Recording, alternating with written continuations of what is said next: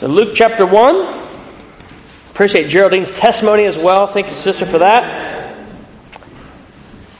And it's always great to be reminded of the power of the gospel when people share their stories. It always reminds me of just that. And so let's start to read this powerful gospel here as recorded by Luke through the Holy Spirit. Luke chapter 1 and verse 1 it reads, "Many have undertaken to draw up an account of the things that have been fulfilled among us." Verse 2, "Just as they were handed down to us by those who, from the first, were eyewitnesses and servants of the word. With this in mind, since I myself have carefully investigated everything from the beginning, I too decided to write an orderly account for you, most excellent Theophilus, so that you may know the certainty of the things you have been taught." As the title of this letter is obviously given to us as Luke, the I here in the first four verses is historically believed to be Luke. What do we know about the author of this book? Well, we know quite a bit. From the New Testament, he's referred to three times by someone else, and one time indirectly in his other book that he wrote that we have in the New Testament canon, which is the book of Acts. In Colossians 4, verse 14, Paul refers to him. He says, "Our dear friend Luke," and he actually tells us his occupation, the doctor, and Demas, he send their greetings in Colossians 4:14. Again, Luke shows up in Paul's writings in Philemon, chapter 1, verses 23 to 24. He says, "Epaphras, my fellow prisoner in Christ Jesus, sends you greetings, and so do Mark, Aristarchus, Demas, and Luke, my fellow workers." Again, Luke shows up in Paul's writings in 2 Timothy 4, verses 9 through 11. He says, "Do your best, Timothy, to come to me quickly, for Demas, because he loved this world, has deserted me and has gone to Thessalonica. Crescens has gone to Galatia, and Titus to Dalmatia. Only Luke is with me. Get Mark and bring him with you, because he is helpful to me in my ministry." And then Luke indirectly refers to himself in his other volume that he wrote. He wrote the Gospel of Luke, and he also wrote the book of Acts, the two-volume set. And in Acts 16, verse 10, he says, "After Paul had seen the vision," referring to the vision of a man from Macedonia, Luke says, "We got ready at once to leave for Macedonia." There he inserts himself into the book of Acts, concluding that God had called us to preach the gospel to them. And so, we learn a few things about Luke from these verses. First of all, as already has been stated in the first scripture we read, that he is a physician. Paul refers to him as a fellow worker, and so over and over we know Luke accompanied Paul on many of his missionary journeys. And Paul refers to him as a dear friend in Colossians 4, which I love that image that Paul had and that feeling that he had about Luke, that he was indeed a dear friend. We believe historically Luke was a Gentile. He was perhaps from Antioch. The book of Acts gives us a lot of insight, and it's the only part of the New Testament that gives us a lot of insight on the church in Antioch, starting in chapter 11. And we think perhaps that's because Luke maybe was from that particular city. We also believe it could be from Troas, because the "we" in Acts 16 starts actually in Troas on the west coast there of Turkey, as they are now to cross the Aegean Sea and head into the first planting in Europe, which would be in Macedonia. We just finished, of course, the book of Philippians. That's where they planted that church there in modern Greece. It's also possible that Luke was from Philippi. Paul has this vision of a man from Macedonia after hanging out with Luke. And then we know that after Paul leaves Philippi and heads down to Thessalonica, that Luke goes back from we to they. And so we think that Luke stayed there in Philippi after they planted the church there. So we're not sure where he's from, but we're quite confident that he was a Gentile. And so there are many little attributes about Luke that will come out in his writings here as we go through them. But I love that idea in Colossians 4 there that he was a dear friend of Paul. And, we all have different friendships. And personally for me, I think it would have been very difficult to be a dear friend of the Apostle Paul. Not because he was a bad guy in any way. He's a great guy. But could you imagine being by this guy's side, going from city to city, persecution after persecution, and yet Luke was that faithful friend to the very end. And Paul notes that about Luke, and Luke's heart for Paul in the gospel are very inspiring. Luke blessed Paul, and I think Paul blessed Luke, and the gospel here that we're going to read is a part of that. So that's just a little biblical background on Luke. I think he is a highly commendable person in his example that we read about just in the Scriptures, and his gospel is tremendous. A little bit of background on this gospel we'll look at today, and then just a few thoughts to get us ready to study the Gospel of Luke together. The first thing that stands out about the book here is that it's a beautiful book.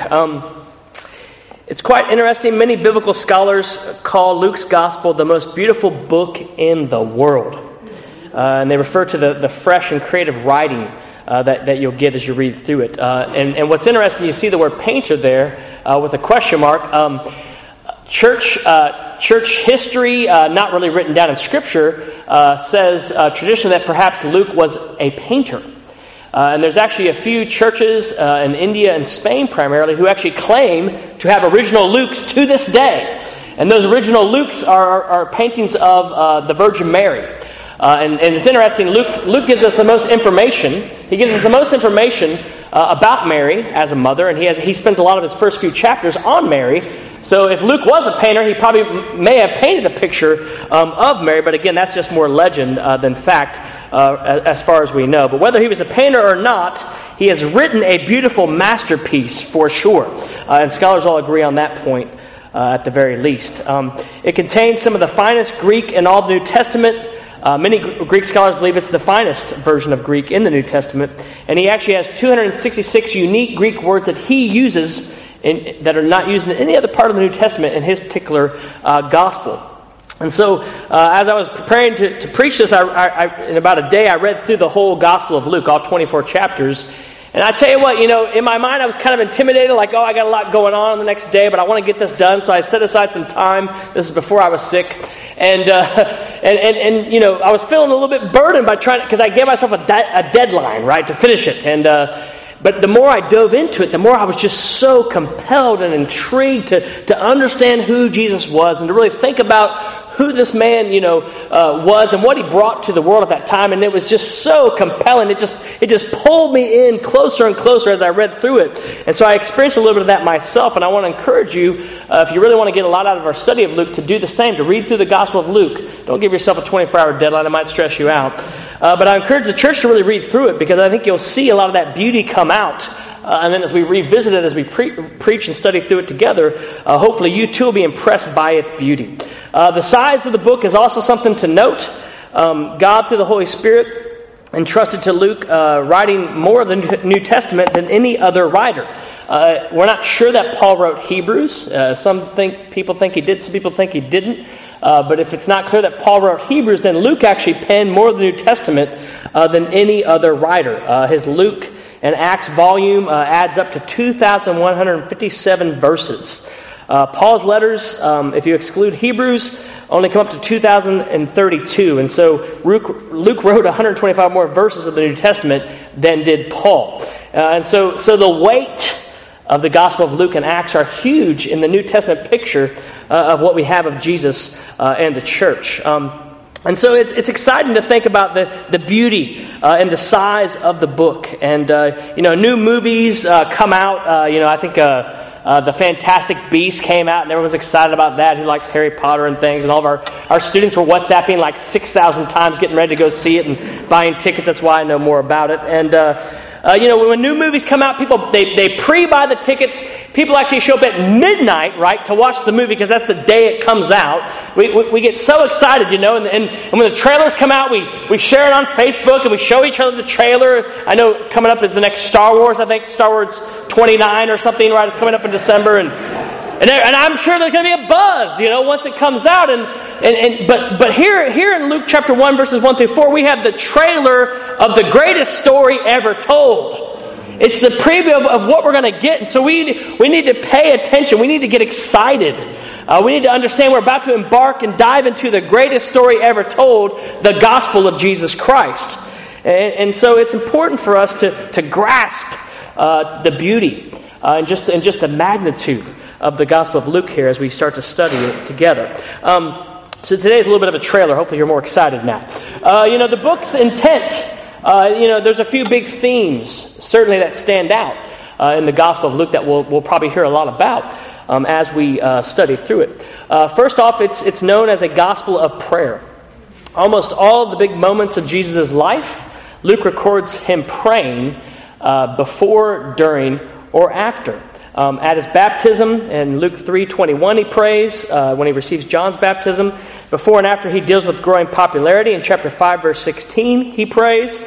Before he chooses the 12, in chapter 6, verse 12. Before he asked his disciples who he was and told them of his impending death, in chapter 9, verse 18. At the transfiguration, when he encounters Moses and Elijah, in chapter 9, verse 29. Upon the cross, he prays, and Luke records in chapter 23, verse 46. And only Luke tells us that Jesus prayed for Peter in his hour of testing, according to Luke 23, verse 32. And Luke uniquely gives us parables on prayer, right? The friend at midnight, the unjust judge, which we'll look at as we go through it. And I think this is great for us in an age of self-reliance and humanism. Luke's Gospels are a great reminder of prayer being a way of life. Prayer being a way forward. Prayer being a source of strength always. And when I first moved to Birmingham 3 months or so ago now, I remember saying to the church, we need to be praying together. We need to be all about prayer. And you said, amen, we agree with that, and we pray together a lot. But as time goes on, it's easy, right? Prayer is not the next good idea or fad. Prayer is essential.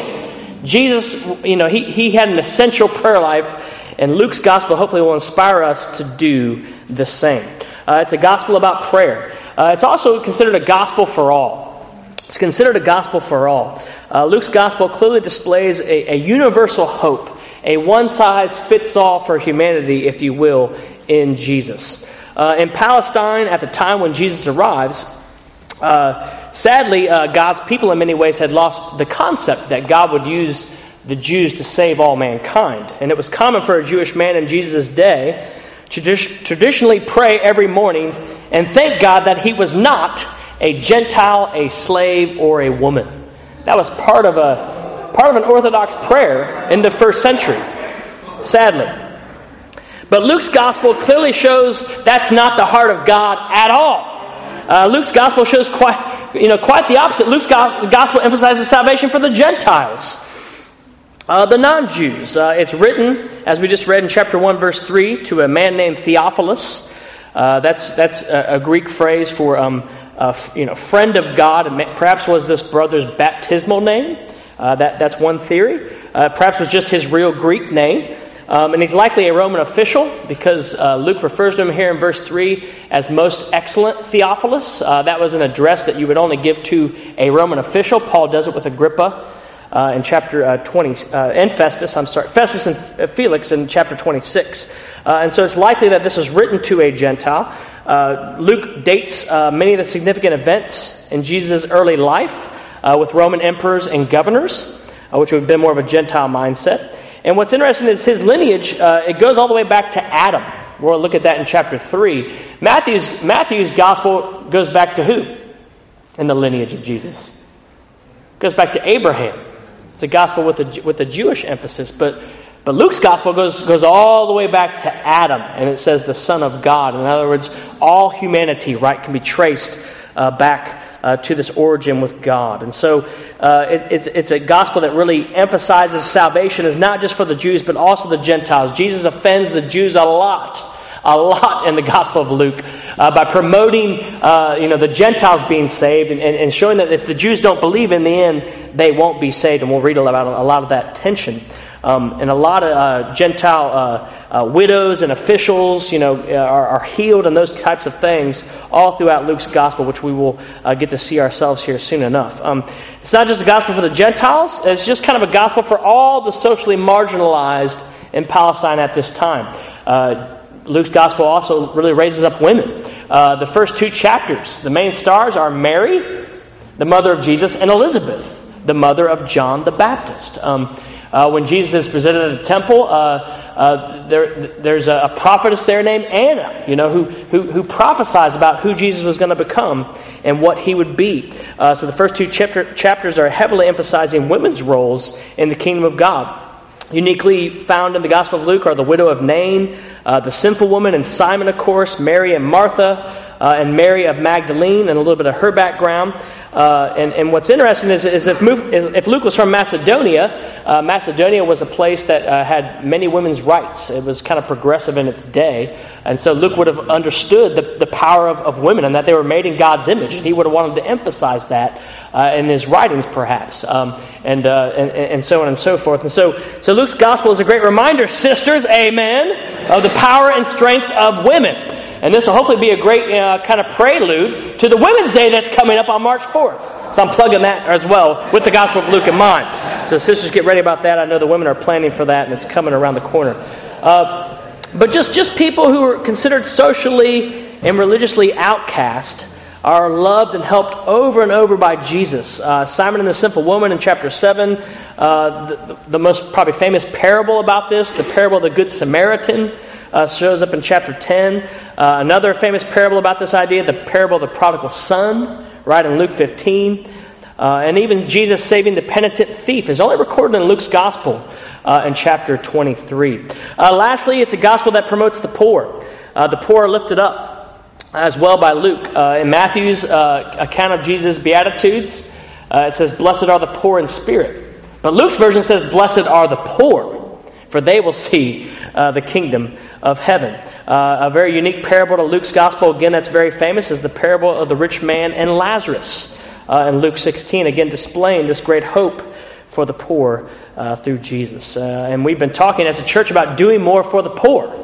I've heard it said multiple times since I've been here, getting more hope projects going, and even a local hope project going here, and hopefully Luke's gospel will give us that motivation and that inspiration to actually make those things happen, even during Christmas, thinking about those who are in need and visiting, nursing homes and things like that. It's a great opportunity for us as we jump into Luke to do just that.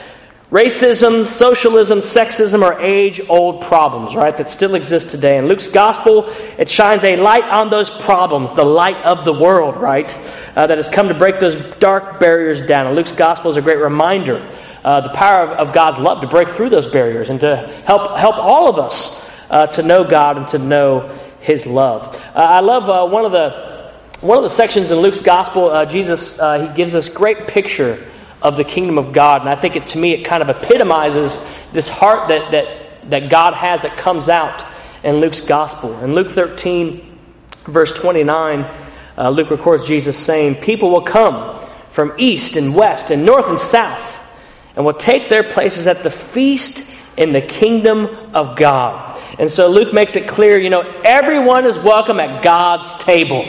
Everyone is welcome at God's table. Where they come from, who they are, their cultural background, it matters not. Because that is the God that loves everyone and everything. We need to allow this light and love of Jesus to grow and increase in us. And I think that's the challenge as we study Luke, is we'll be challenged to have this love in our hearts and have this love in our lives as we reach out to others. The world is still in desperate need of that kind of love. It's been interesting when you look back on 2016, just the political strife. The U.S. election epitomized it. I'm sad to say about my own people. But even the Brexit vote in some ways, and the migrant crisis that's going on in Europe, and what are the foundations of these things? Oftentimes, not to get into politics, but it's mistrust and it's hate. And it's prejudice. It's all these barriers, right, that we put up in society. And Luke's gospel is a great reminder that we can bring those barriers down through the love of Christ. As Eugenia Price put it, God is willing to walk the earth again, incarnate in us. And so as a church, I hope that we'll be challenged in our discipleship. As a church, I hope we'll be inspired by Christ's love to go out and be that way in our communities, in our neighborhoods, in our schools, and at our workplaces. And so this is kind of just a warm-up, right, to get us kind of ready for learning this as we go through it together. One commentator spoke of these first 4 verses. He said, "It's like the porch to a great castle, covered in ornate carving, suggesting the importance of what lies beyond this vast entrance, which is high enough for a double-decker bus to be driven through it." And so as we enter Luke through these first 4 verses, I think one kind of big word, big idea stands out to me as we close out our time here, and that is this idea of certainty. Luke says at the end of this introduction, in verse 4, he says he wrote this he investigated himself, he wrote it down, he talked to the eyewitnesses, for you, most excellent Theophilus, so that you may know the certainty of the things you have been taught. You know, we like certainty. We like to feel confident. We like to feel secure. We like to feel sure of things that really matter. You know, for me, when I have something really important, I double check the alarm. I make sure my ringer's on, and then I do it again, 10 minutes later because I don't want to miss getting up to be on time for whatever, that may be. And Luke says, he wanted to emphasize the certainty of the gospel. And so that's what we'll get to do as we dive into this as a church. The certainty of the gospel, I think, is something that we often take for granted, though, in the church. And we don't realize how certain the gospel really is. Luke implies this in several ways here in his introduction. In verses 1 through 2, he talks about how he uses the word many, have undertaken to draw up an account of the things that have been fulfilled among us, just as they were handed down to us by those who from the first were eyewitnesses and servants of the word. Jesus' impact historically is without equal. Luke records the Gospel of Luke, and he records the book of Acts. And in the book of Acts, he says 50 days after Passover was the festival of Pentecost. And that's when Peter stands up. Just 50 days after Jesus has been crucified, in the very city he's crucified, Peter stands up and proclaims this Jesus whom they crucified has been raised again. And so there was great certainty in the apostles. There was not certainty, as Jesus was arrested and as he was on trial, they ran and fled. But 50 days later, they have this certainty in them. So much so that they're proclaiming that this Jesus whom they crucified was raised again, putting their own very necks on the line, right? In the meantime, it was because they were so certain that had happened, that they had to share it with the Jews in that day. And Luke says that this story had such an impact that many had tried to make an account of the facts and the events that had transpired since then. We know Jesus, he had such an impact in his day. He shows up in Roman writings historically, and he also shows up in Jewish writings historically. And so Jesus had a real impact. Paul says in 1 Corinthians 15, verses 1 through 8, he speaks of Jesus' resurrection, and he speaks of the gospel that has saved them. And he refers to this gospel being revealed and these truths being revealed to Peter and then to the 12. And he says, and after that, he says, Jesus appeared to more than 500 of the brothers and sisters at the same time. And I've emphasized that by underlining it. Most of whom are still living, though some have fallen asleep. And so Paul says, we're so certain of it. And 1 Corinthians 15 was written just about 20 years after the book of Acts begins. Paul says 20 years after Acts starts, he says, we're so certain there are still over 500 eyewitnesses of the resurrected Christ that you can go talk to today if you're not sure about what happened. So there are many eyewitnesses, he says, of the resurrected Christ as well in his day. And so what we're about to study hopefully will give us more and more certainty of what Luke discovered so that we too can be certain of the gospel as we go out there and live our lives day in and day out. And so he records this certainty through this idea of Jesus had a real impact in Palestine in his day. Through the eyewitnesses and through the accounts that would come through the apostles. He also talks about this idea of fulfillment. He says that these things have been fulfilled in chapter 1, verse 1, among us. Fulfillment is an interesting word here. What is he referring to? Ultimately, he's referring to the prophecies that the New Testament records. And Luke actually ends his gospel. In chapter 24, he has two disciples walking on the road to Emmaus, right? And they're recalling the events that have taken place, and this is just now as Jesus starts to appear in his resurrected form to the early disciples. And these two disciples evidently haven't seen the resurrected Christ yet, and he walks up on the road along with them and starts speaking to them, right? In Luke 24, verse 25, after he speaks to them and they tell him of what has happened, This is the resurrected Christ saying to them, "How foolish you are, and how slow to believe all the prophets have spoken. Did not the Messiah have to suffer these things and then enter into his glory?" Jesus asked them. And then it says, "In beginning with Moses and all the prophets, he explained to them what was said in all the scriptures concerning himself." And then he goes on in chapter 24, verse 44, "This is what I told you," now this is Jesus speaking again, "while I was still with you. Everything must be fulfilled that is written about me in the law of Moses, the prophets, and the Psalms." Then he opened their minds so they could understand the scriptures. And so Jesus even predicted his own fulfillment. He told his disciples that he would fulfill the Old Testament prophecies. He himself predicted that before he even did it. And so it's mind-blowing to think about the fact that Jesus not only fulfilled in the Old Testament prophecies, scholars say he fulfilled about 300 of the Old Testament prophecies about the Messiah. But Jesus not only fulfilled it, he predicted that he would fulfill it. I mean, it's just mind-blowing. And so Luke, as he's investigating these things, he's just more and more sure of what has transpired. The more he dives into it, he was a doctor, right? He was a logical person, and it's quite interesting when you go through these prophecies. We won't do it tonight; we don't have time, obviously. But the odds of Christ fulfilling just 8 prophecies is astronomical. It's 1 to the 10 in the 17th power. That's a 1 with 17 zeros behind it. How do they calculate this? Well, odds are interesting things. For example, if 1 in 10 people is bald and 1 in 100 people are left-handed, you would take the 10 times the 100. So 1 in 1,000 are bald and left-handed in a population, kind of study. Does that make sense? So for example, being struck by lightning in a year, the odds of that are 1 in 700,000. Being killed by lightning in a year, is the odds of that are 1 in 2 million. So the probability of being bald and left-handed and struck by lightning and dying is 1 in 2 billion. If that makes sense. So the more you string it out, the more the odds get greater and greater and greater, because they're less and less likely to occur. And so they did this with Jesus' prophecies. And this guy, Peter Stoner, who has his PhD, he wrote a book called Science Speaks, and he looked at this idea of just 8 of the 300 prophecies that pertain to Jesus being fulfilled. And he was the one who came up with this mathematical formula that the odds of that being, just 8 of these being fulfilled in one man's life is 1 in 10 to the 17th power. And so you can't really visualize that, right?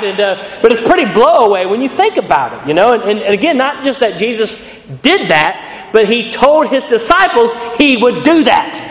That's some certainty there. And a lot of times as Christians, we take for granted just the certainty that we have in the truths that the gospel bring to us as we read and study it. Hopefully we'll get more certain of the things that the gospel proclaims about Jesus. And the more certain we are, the more likely we are to share this and to proclaim this to those around us. And so it's just exciting when you think about those things. The certainty of Luke's gospel, it also stands out in the fact that Luke was a doctor. As I said, he wasn't just a guy who just kind of went on his feelings and went on what he thought was true. If he was a doctor, he had a scientific method to his practice. He had a scientific method to his life. And so again, his gospel can give us greater certainty just by knowing his background as a person. One commentary I read said he wasn't careless, referring to Luke, in what he wrote about Christ. He checked up on his reporters. He went to other eyewitnesses, as he says here, right, in verse 2, and questioned them. He wasn't hasty in his work. He was patient, and that investigation is what gives integrity to his narrative. And so Luke was eager, right, to encourage just the opposite of a blind leap of faith. In other words, he was trying to make sure you had an understanding and a clarity and a certainty to have faith in Jesus being the Son of God. And again, as he's writing to a non-Jewish mindset is going to go much more on logic than history. And so Luke's gospel, again, I think is very relevant to the way we think today, and the way we approach things today, and the way we even believe and build faith in this day. And in Acts chapter 1, Luke, in his other volume, he actually says this of this convincing certainty that Jesus gave to his early apostles. In Acts 1:3, he says, after his suffering, referring to Jesus, he presented himself to them, the apostles and gave many convincing proofs that he was alive. He appeared to them over a period of 40 days and spoke about the kingdom of God. Here's Jesus. He's resurrected. He's fulfilled his duty. Heaven is waiting, but he waits around for 40 days, to convince thoroughly the apostles of his resurrection and fulfillment of the Scriptures. Paul will go on in Acts 26, verses 24 to 26, speaking to King Agrippa. He says, "What I am saying is true and reasonable," referring to the gospel. "The king is familiar with these things, and I can speak freely to him. I am convinced that none of this has escaped his notice because it was not done in a corner." And so Luke's gospel and how it was put together and what it still says today gives us great certainty of the truths of the gospel message. The gospel's impact, fulfillment, and careful presentation can and will be seen as we study Luke's account, and it will hopefully give us more and more certainty in our faith. As we close out here, this idea of certainty I think is very important, and I want you to really understand it and get excited about that coming in your lives more and more as Christians. And even if you don't believe that, hopefully Luke's gospel will convince you too to believe. Another way to translate certainty could be security or safety or stability. The Greek word where we get certainty here, it's asphaleia. It's asphaleia, and it can mean lots of different things. It only shows up 2 more times in the New Testament. It shows up in Acts 5:23. Luke again uses it to refer to the jails of the door being securely locked. So locked.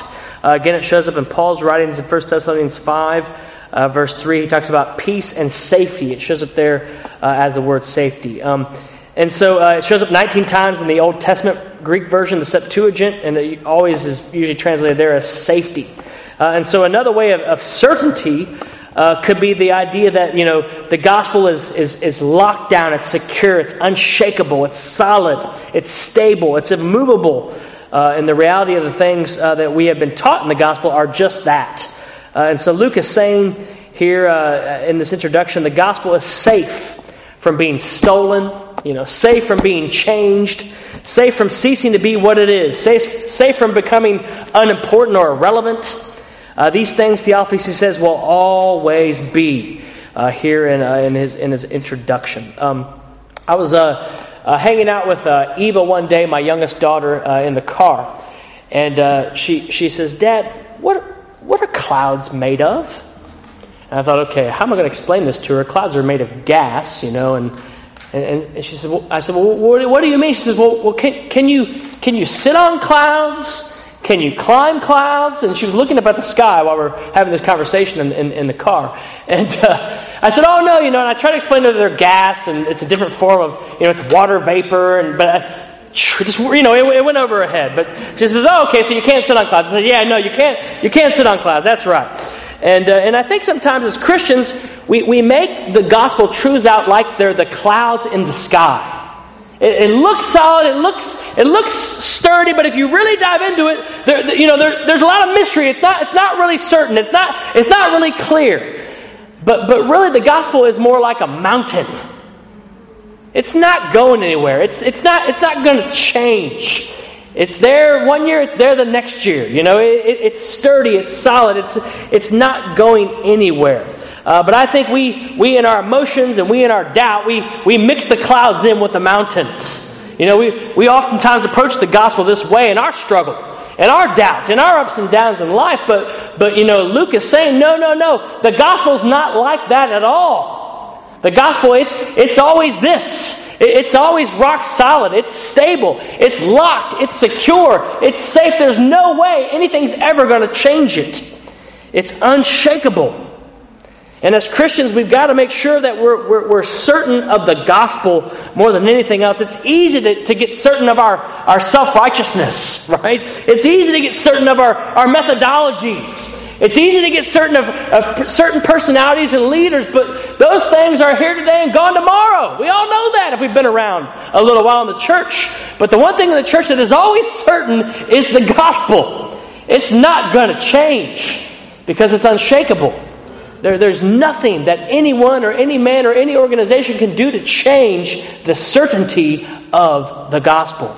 And so as a church, hopefully our faith will grow. Our zeal will increase. Our numbers will increase as we understand more and more the certainty of the gospel. The asphaleia of the gospel is so important for us to grasp. If you're not a Christian tonight, I'm glad you're here. And my question for you would be, what are you certain of in this life? Becoming a Christian, more than anything, is being certain simply of who Jesus is and why He died. And hopefully, as we study the Gospel of Luke, you can grow in your faith and your certainty of who Jesus was and what He has done for you. Becoming a Christian is not a leap into the dark if Jesus is the light of the world. And if you're visiting with us, I want to encourage you to take a 4-Sunday challenge. Come with us 4 Sundays in a row. Dive into the Gospel of Luke. Read it on your own and see if you don't have more certainty that Jesus is indeed the Son of God. And once you get that certainty, you can become a Christian and your life will be changed forevermore. And so church, friends visiting, as we enter into Luke, the most beautiful story ever told, may the asphaleia of the gospel, the locked down, unshakable, unchanging, absolute, secure reality of the gospel bless and change us all. And so let's get excited. Let's be ready to change and grow together through the Gospel of Luke. And the Birmingham Church of Christ said, Amen. Thank you.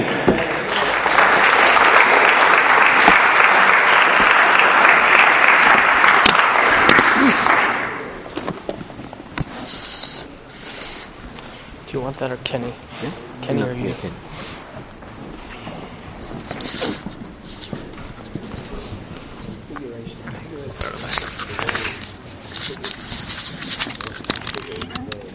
Thank you, Thomas.